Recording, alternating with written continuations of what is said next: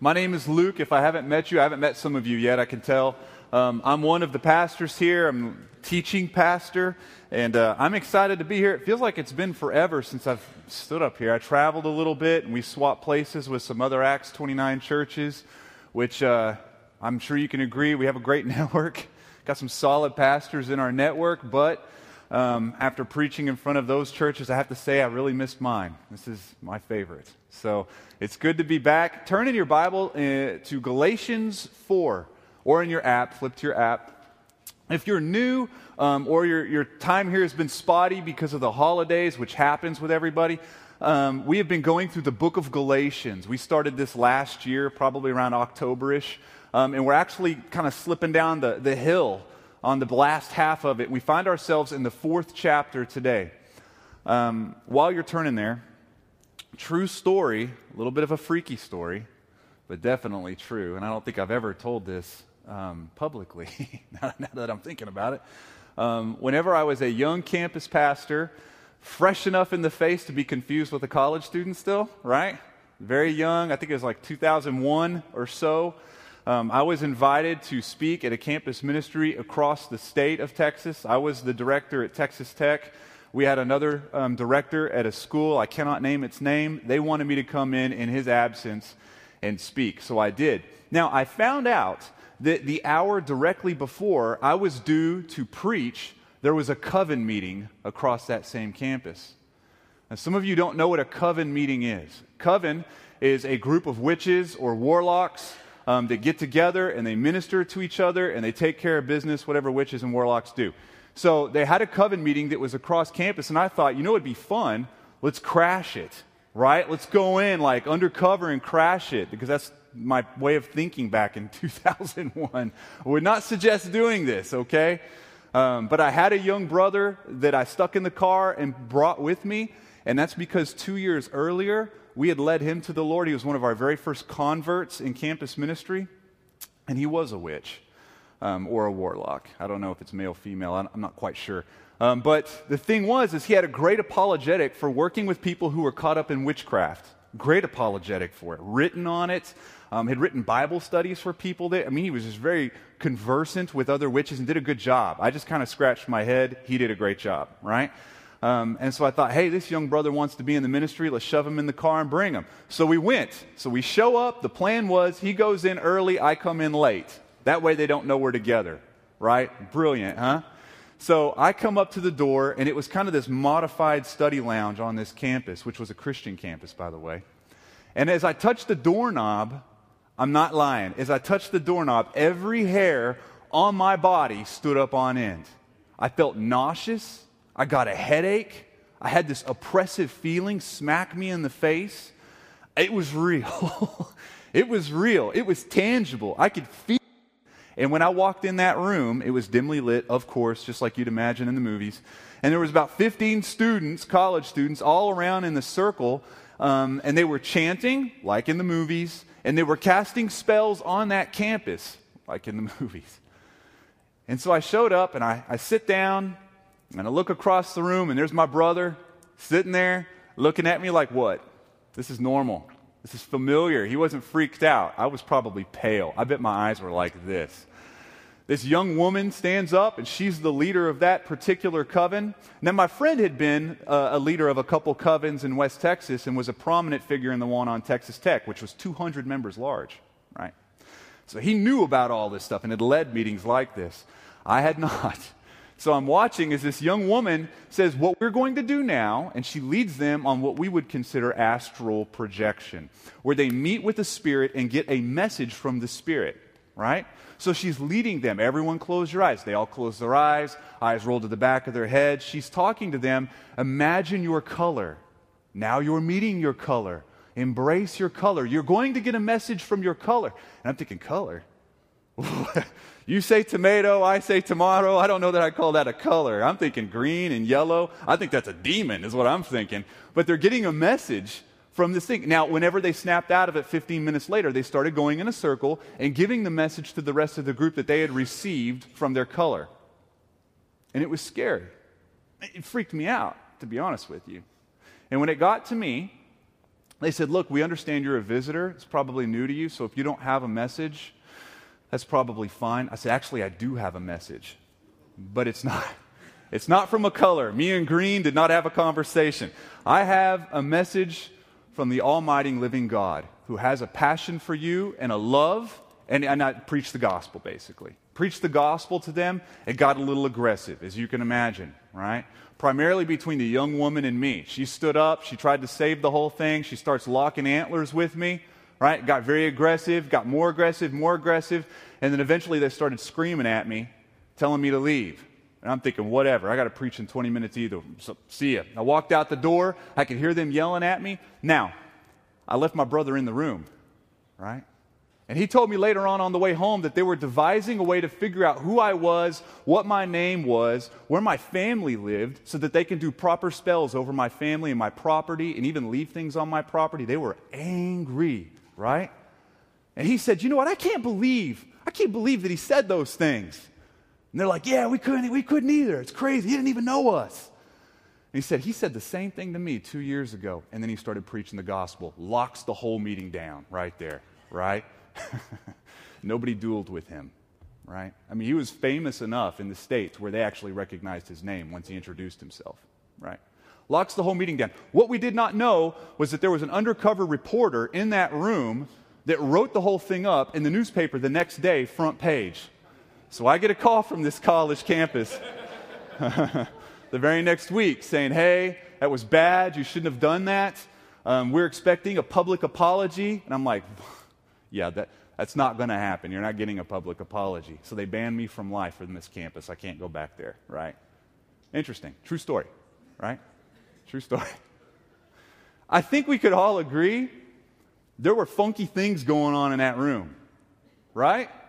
I think we can agree that behind the scenes, there were some crazy things at work. There were demonic forces, whatever you want to call them, evil principalities, right? Spiritual powers that were ruining lives. They were present. They were there, right?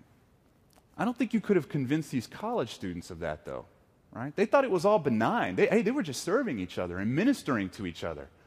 I mean, it's yellow they're talking to. How angry can yellow be? How intimidating is pink? That can't be a demon. But they had no idea what they were really messing with. They thought that they were only helping themselves, but they were enslaved. And I think we would all agree that we did not show up here today to worship demons, right? Can we agree on that? Anyone come here to worship a demon? Might be out of luck. We did not come here to do that today. But would you believe me if I said that there are some in this room, and very well, people that you know, that worship an idol no worse, no different than maybe what these students were worshiping in that room? That maybe some people were enslaved in this room, or maybe some friends you have that are just as enslaved as the folks were in this room on this campus. Would that freak you out if I said that? Would that trouble some of you if I said that? Listen, today I'm not going to talk about being possessed by a demon. I'm just going to tell you up front, that's a totally different sermon. But what I will say is that Paul is going to talk in our passage today about what it means to be enslaved to elementary principles, what it means to be enslaved to a spiritual force, to be enslaved, incapacitated, intoxicated, however you want to say it, overcome to something not God. And to be totally honest with you, if I can, Paul frightens me in this passage a little bit. A little bit of a frightening passage for a pastor, right? If you're kind of new to the story of Galatians, or you're new to this church and haven't been with us as we've been tracking through the entire book, Galatians is virtually a story of Paul appealing and contending with some churches that he had already planted. He started these churches, knew a lot of the Christians, probably set the pastors in, baptized a lot of the people. But in his absence, sharp false teachers had come in and swooned them away from the gospel, adding things like special days and special diets and circumcision and special baptisms, adding things to say, if you do these things on top of what Jesus did, then you'll be approved. Favor will really, really, really come if you do these extra things. And so the whole 4 chapters that we are on, up to this 4th chapter, Paul has been contending from this angle, and then coming from this angle, and using this tactic, and reasoning, and pointing, and pleading, and urging. And today he does no different, right? He does no different. We're going to jump in verse 8, which is where we need to pick it up from where we finished it last time we did this series. Verse 8, Paul says, and I will be pausing through this passage, "Formerly, when you did not know God, you were enslaved to those that by nature are not God's." Okay, pause. I want you to remember that for the most part, these guys were not Jews. The Galatians, for the most part, were not Jews, right? So their normal growing up didn't have things like laws to follow or rules to obey or performance or shame-based obedience. That wasn't part of their reality. They were pagan idol worshipers. I mean, that scene I just explained, that probably would have been a very normal thing for them to see. It probably would not have been as wide-eyed as I was. They served false gods, which is in fact serving yourself, by the way. Serving a false god and worshiping an idol, being enslaved to an elementary principle, is the same thing as worshiping yourself. See, these Galatians, they didn't follow false gods and idols because they loved them. They didn't do it because this idol had given them grace or lived a perfect life, died, and then rose again for them. That's not why they did it. They did it because they didn't want to lose what they had, and they wanted to get stuff they didn't have. They served those gods so the gods would serve them, right? If they were infertile and needed kids, they would find the god of fertility, and they would put an offering, a propitious offering out there to serve that god. That way they could have babies. If you needed crops, you find the god of crops. War, you served and made offerings to a god of war. You wanted to travel, it goes on and on and on and on, like patron saints almost a little bit, right? Now, they did these things so that they could get or not lose. They worshiped, the fuel in their worship was to not be damaged by gods, or not to lose the possessions they had, or to gain something that they really, really wanted and they thought was locked up in serving this god. Therefore, they were serving themselves by any kind of worship or sacrifice they could give. It's important to know that. The ultimate God in their belief system before Paul found them and God rescued them was themselves. Chief God was self. Okay, verse 9. Picking it back up. "But now that you have come to know God, or rather to be known by God, how can you turn back again to the weak and worthless elementary principles of the world, whose slaves you want to be once more?" I mean, Paul is asking the same question all of us would ask if we were there. You mean to tell me that you guys, who were heavily pursued by God, were broken free from this horrible power, broken free from all of the slavery that you were in, all these weak and worthless idols, and now you want to go back involuntarily enslave yourselves again to idols? Is that what's going on? He's frustrated. We'd be frustrated too. You know, Christianity largely is God rescuing us from our idols. God rescuing us from our idols who have intoxicated us and fascinated us, right? But what do? What is the human heart's response to such a rescue attempt if it's not crying and whining and longing for those idols again? I do it. We all do it, right? Let's look at a passage. Very indicting passage in Numbers 11. Okay, so what's going on right here? In a nutshell, God had just miraculously freed his chosen nation, Israel. But I want you to think about how miraculous this emancipation really was. It was a miracle that Pharaoh let them go. It was a miracle that on the way out the door, they're all throwing gold and money and possessions to this, what used to be a slave nation. It was a miracle, and with style points, that God breaks open an ocean that they can walk through and put it all back in. That was a miracle. They get thirsty, boom. Moses hits a rock, water comes out, done. They're hungry, boom. Manna comes down from heaven, and they all eat. Miracle after miracle after miracle after miracle, where God emancipates and frees them from what? Enslaving taskmasters. This is what they do. Verse 4. Now the rabble that was among them had a strong craving, And the people of Israel also wept again and said, "Oh, that we had meat to eat. We remember the fish we ate in Egypt that cost nothing, the cucumbers, the melons, the leeks, the onions, and the garlic. But now our strength is dried up, and there is nothing at all but this manna to look at." Wow. It seems a little rose-colored to me. They didn't get anything for free. No meat every night. They didn't get fish for free. They got beatings and 4 a.m. wake-up calls so they could work all day without any food, and tortured, and families split up. They were enslaved. But look what idols do to us. They convince us that the payoff was big when it never ever delivered.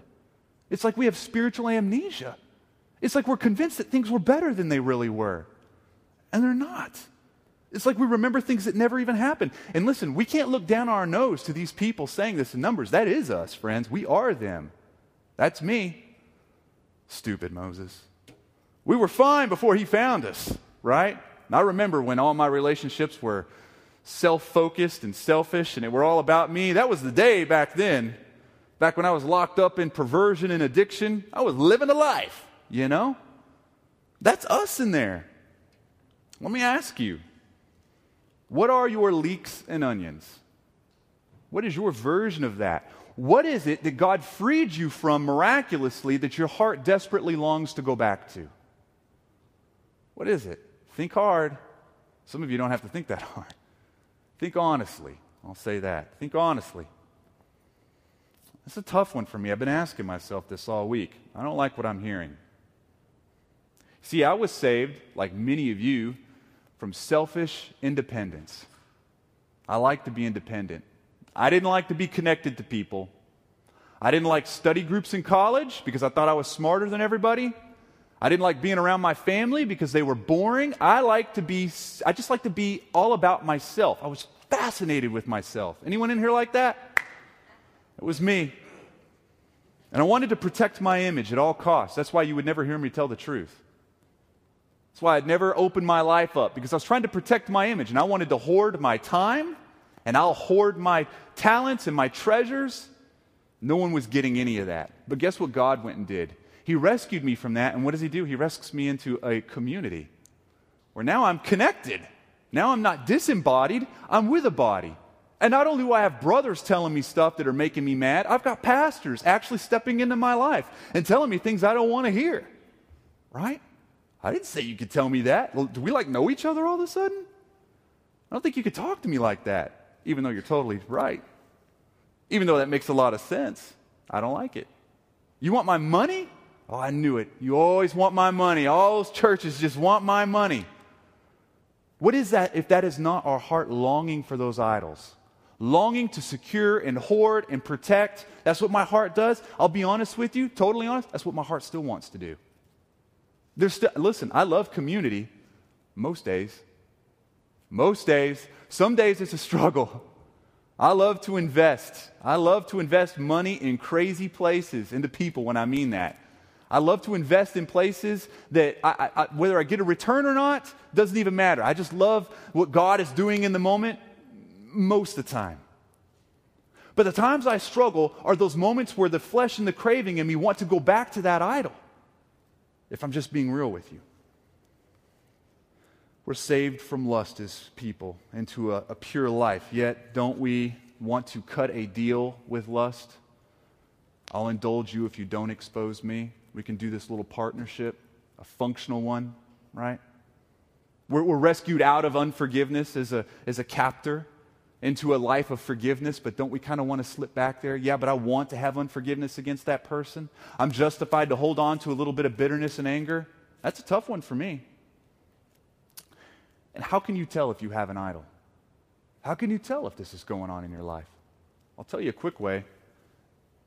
Quick way is you get nervous when people start talking about it.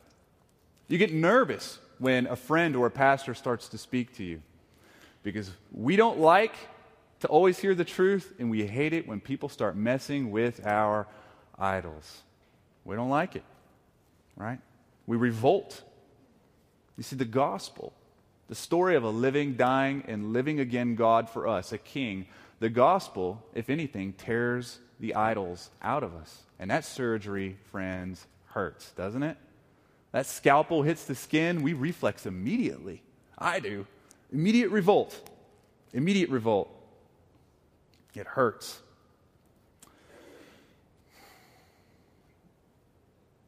I think biblical teaching, the more I read the Bible, the more I study it, I think biblical teaching is not always going to feel awesome because it approaches and touches the idols.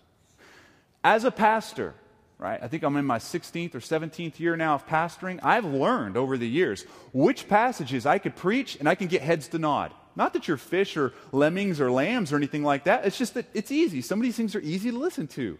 And I'll preach it, and you'll help me preach it. You'll nod the heads, and you'll be like, yeah, go, baby. Taking notes. Check it out. I'm liking it, but I know which passages to hit where all the heads stop nodding. Because I'm touching things. Idols, I'm moving them all around. And it hurts. I know enough to tickle your ears, but tickling your ears will never tear away an idol. Tickling your ears will never tear away an idol.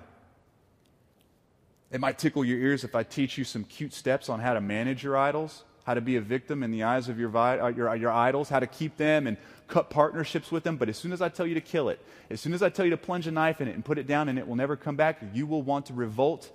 You'll want to revolt against the truth. You'll want to revolt against me, right? That's true. Now here is where Paul shifts gears and puts this text squarely in Knoxville, Tennessee. This is where he brings it to us. Verse 10. You observe days and months and seasons and years. Now that's a strange piece of passage right there. He switched gears. Some of you caught it. Originally, he was talking to them about idols, like weird, creepy, freaky things that they were doing. And now he's talking about law, observing festivals and days and moons and seasons. What's he doing? What's he doing? He's doing this. He's saying, hey, you guys were freed from serving and being enslaved to stupid idols. Jesus freed you from that. And now of your own volition, you're going back to law, to performance, to obedience. It's just another idol. In fact, it's the same idol.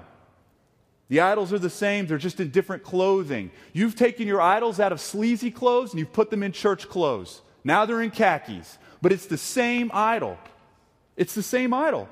So now instead of doing weird and creepy things in order to serve yourself and please God, now you're doing festivals and circumcisions in order to please yourself and please God. But it's the same thing. It's the same in both cases. In both cases, they were saying that Jesus is not enough, so I must add. His doing was not good enough, so I must do. I must control my own cleanliness. I must justify myself because what Jesus did simply is just not that good. It might have been good, but just to get me started, I've got to amplify it. That's what they're doing. And that discredits the work of Jesus. And this was a problem we had with Galatia, problem we had with Colossae, problem we had with Corinthians, and this is a problem he has with Knoxville, if I could just be honest with you. If the Bible was still being written and there was a book called Knoxvillations, just made that up. But if he did, would this passage not be in there? Would this not be in there? You observe days and months and seasons and years. You guys get up, you get dressed, you go to church. Why? Because it's Christmas.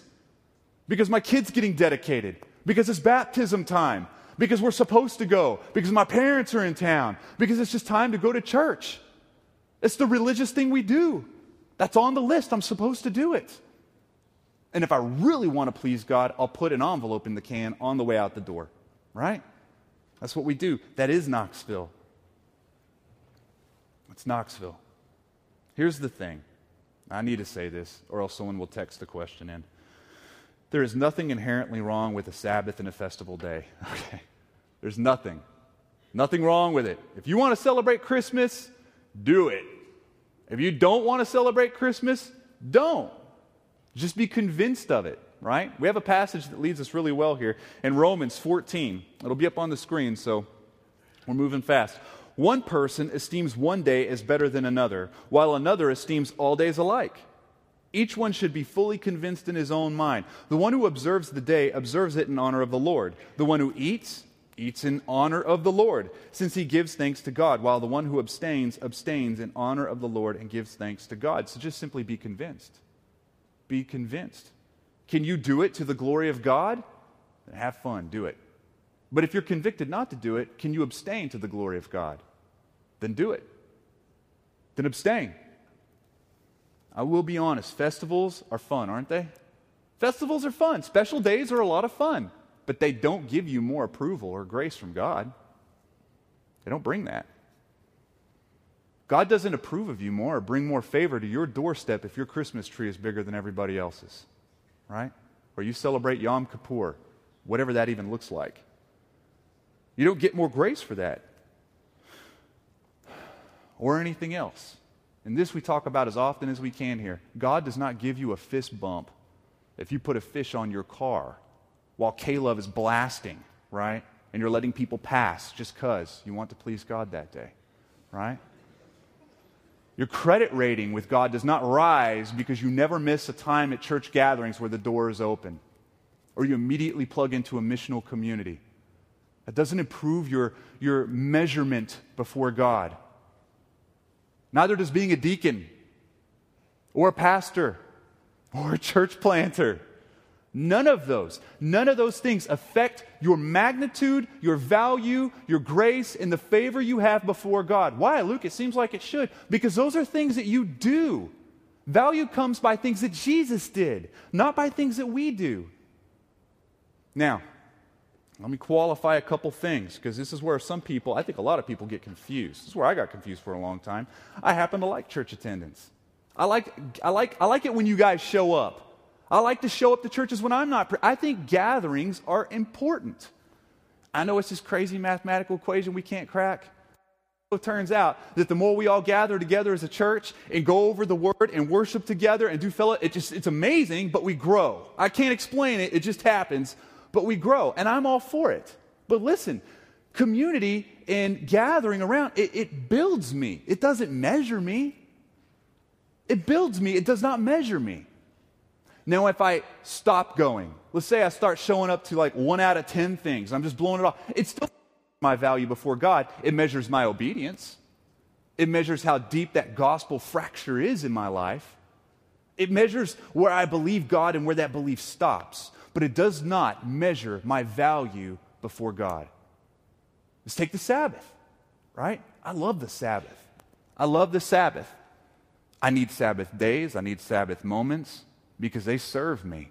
They build me. It's good for me to follow Jesus as he brought us a better Sabbath. You guys know that's why that's in the Bible, right? The real Sabbath is what Jesus won us through the cross. That is the moment where man stops striving, we stop working, and we start resting in God. See, previously, we were striving and working to reach God. Now we are able to rest in God. We are as Christians, as the body of God, in God's Sabbath. But the Sabbath is useful for us. It serves. I get reset.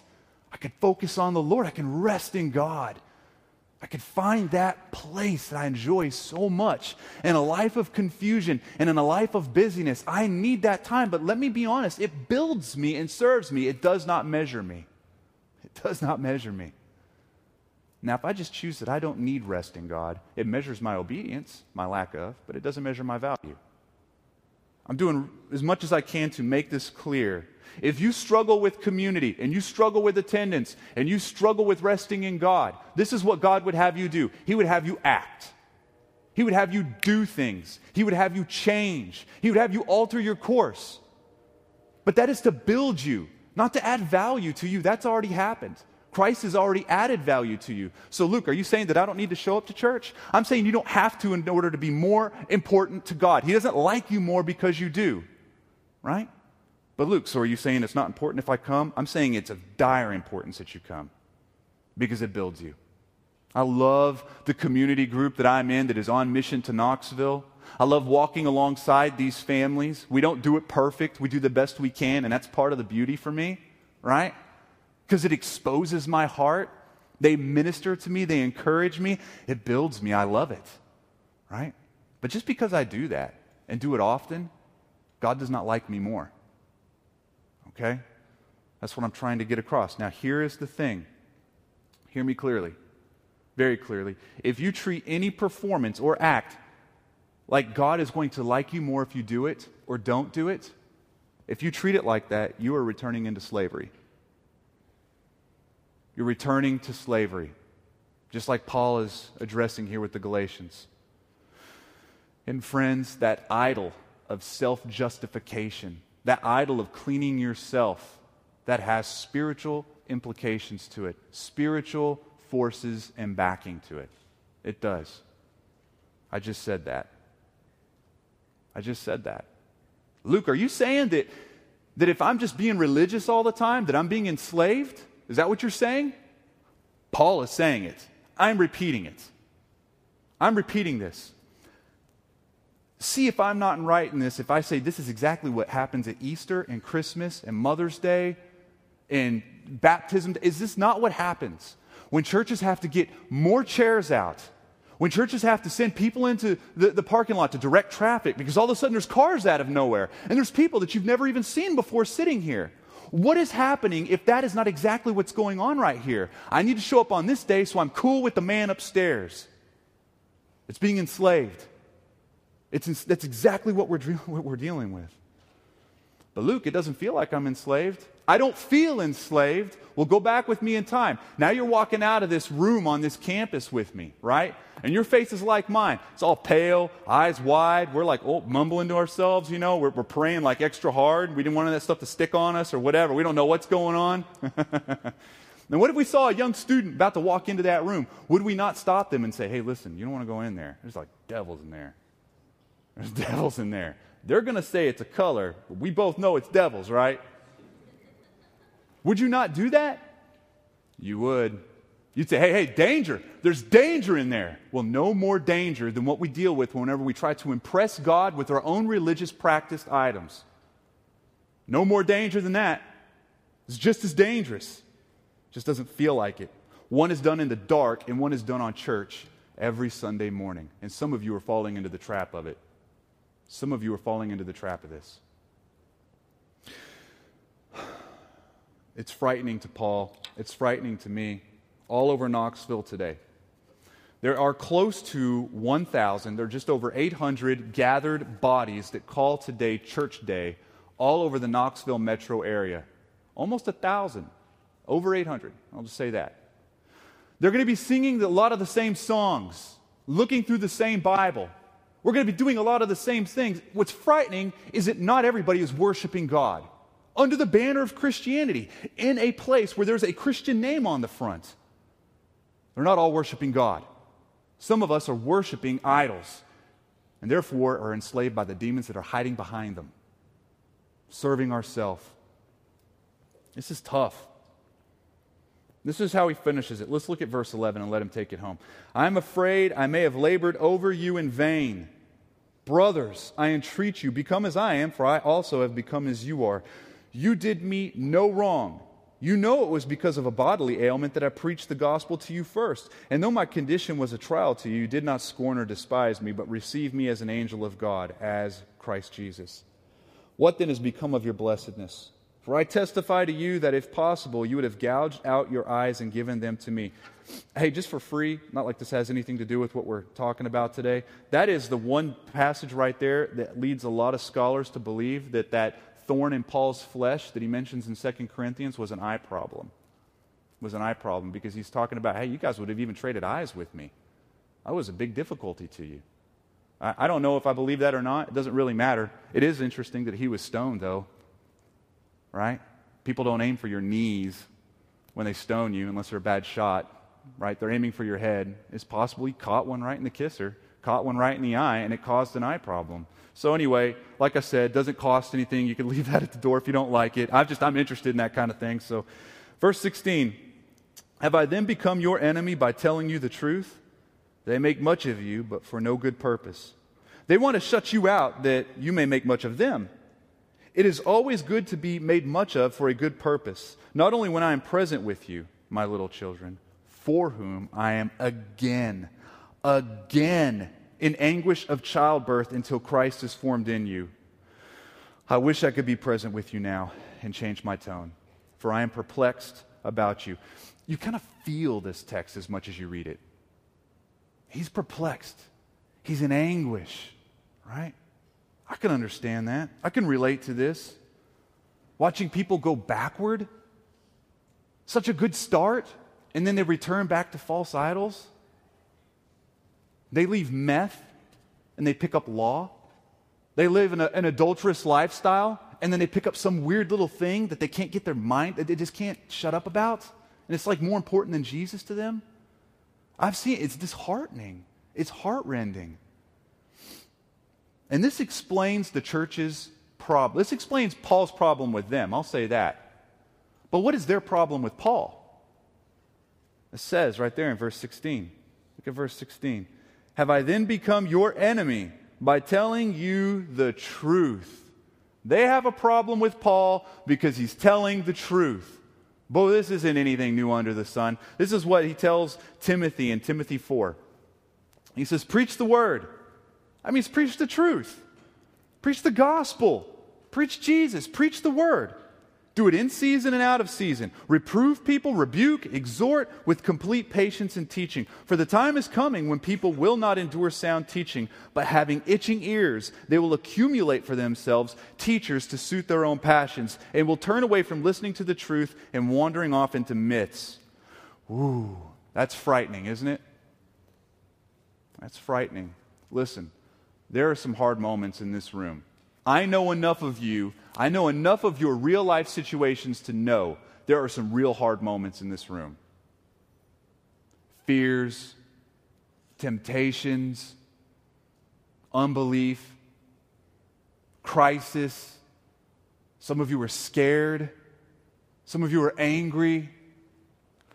Don't you want me to be honest, don't you want me to just say things that will make you feel like you can do something small and everything will go away? All the madness will just stop?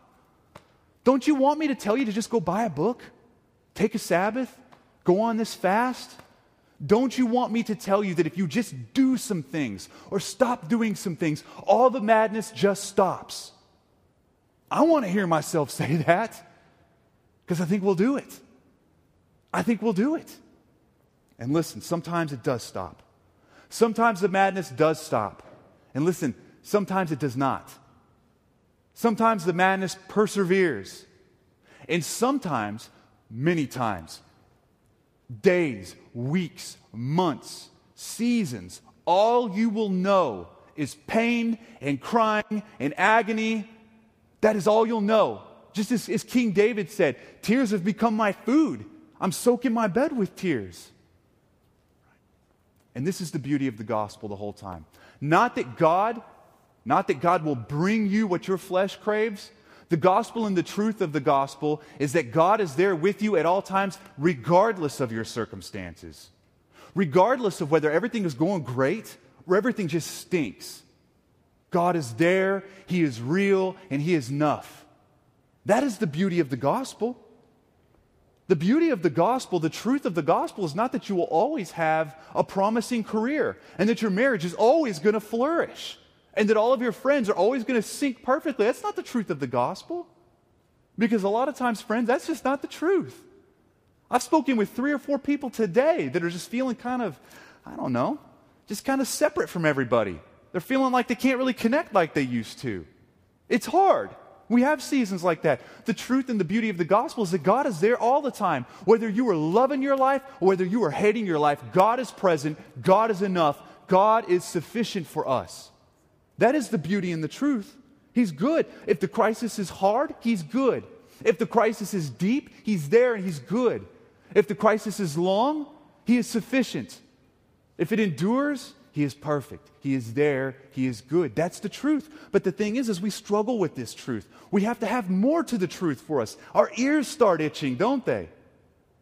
Luke, I know that. I know that God's there. I know He's sufficient, but give me something to do.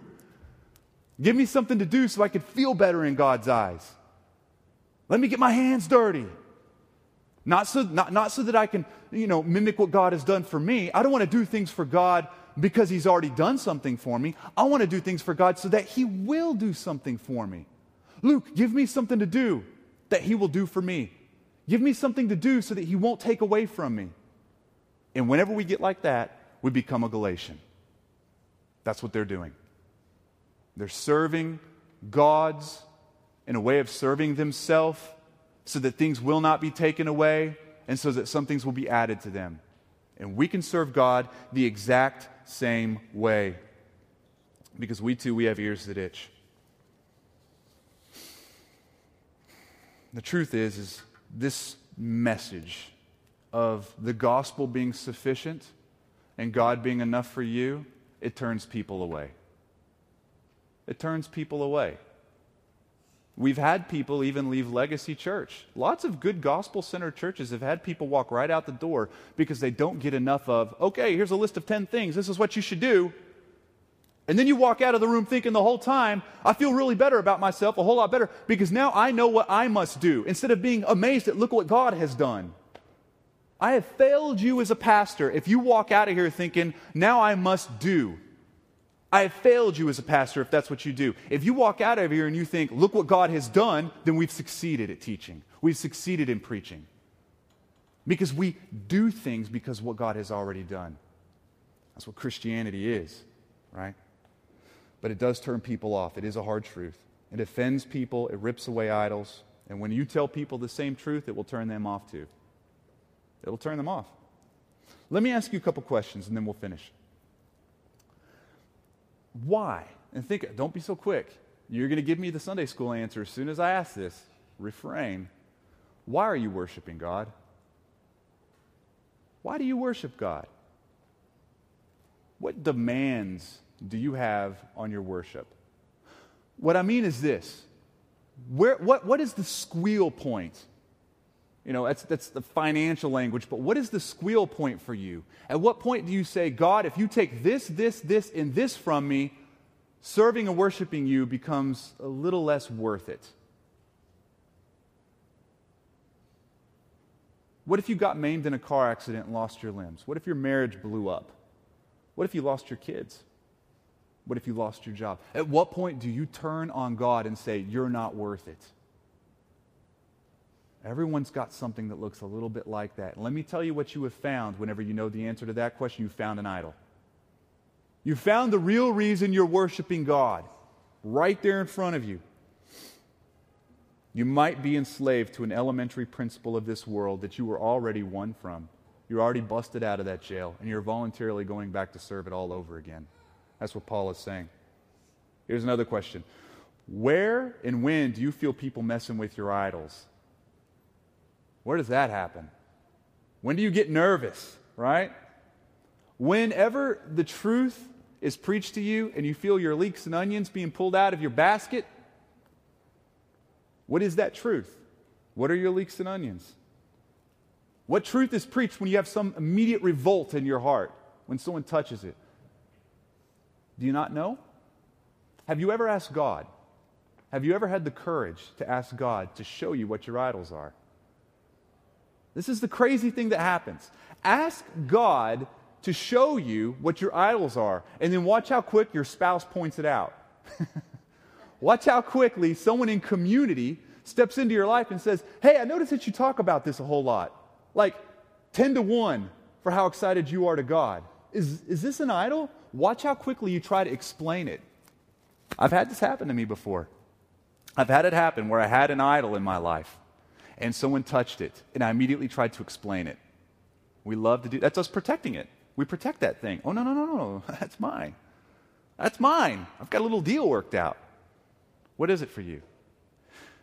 And have you been asking the people that you're in community with?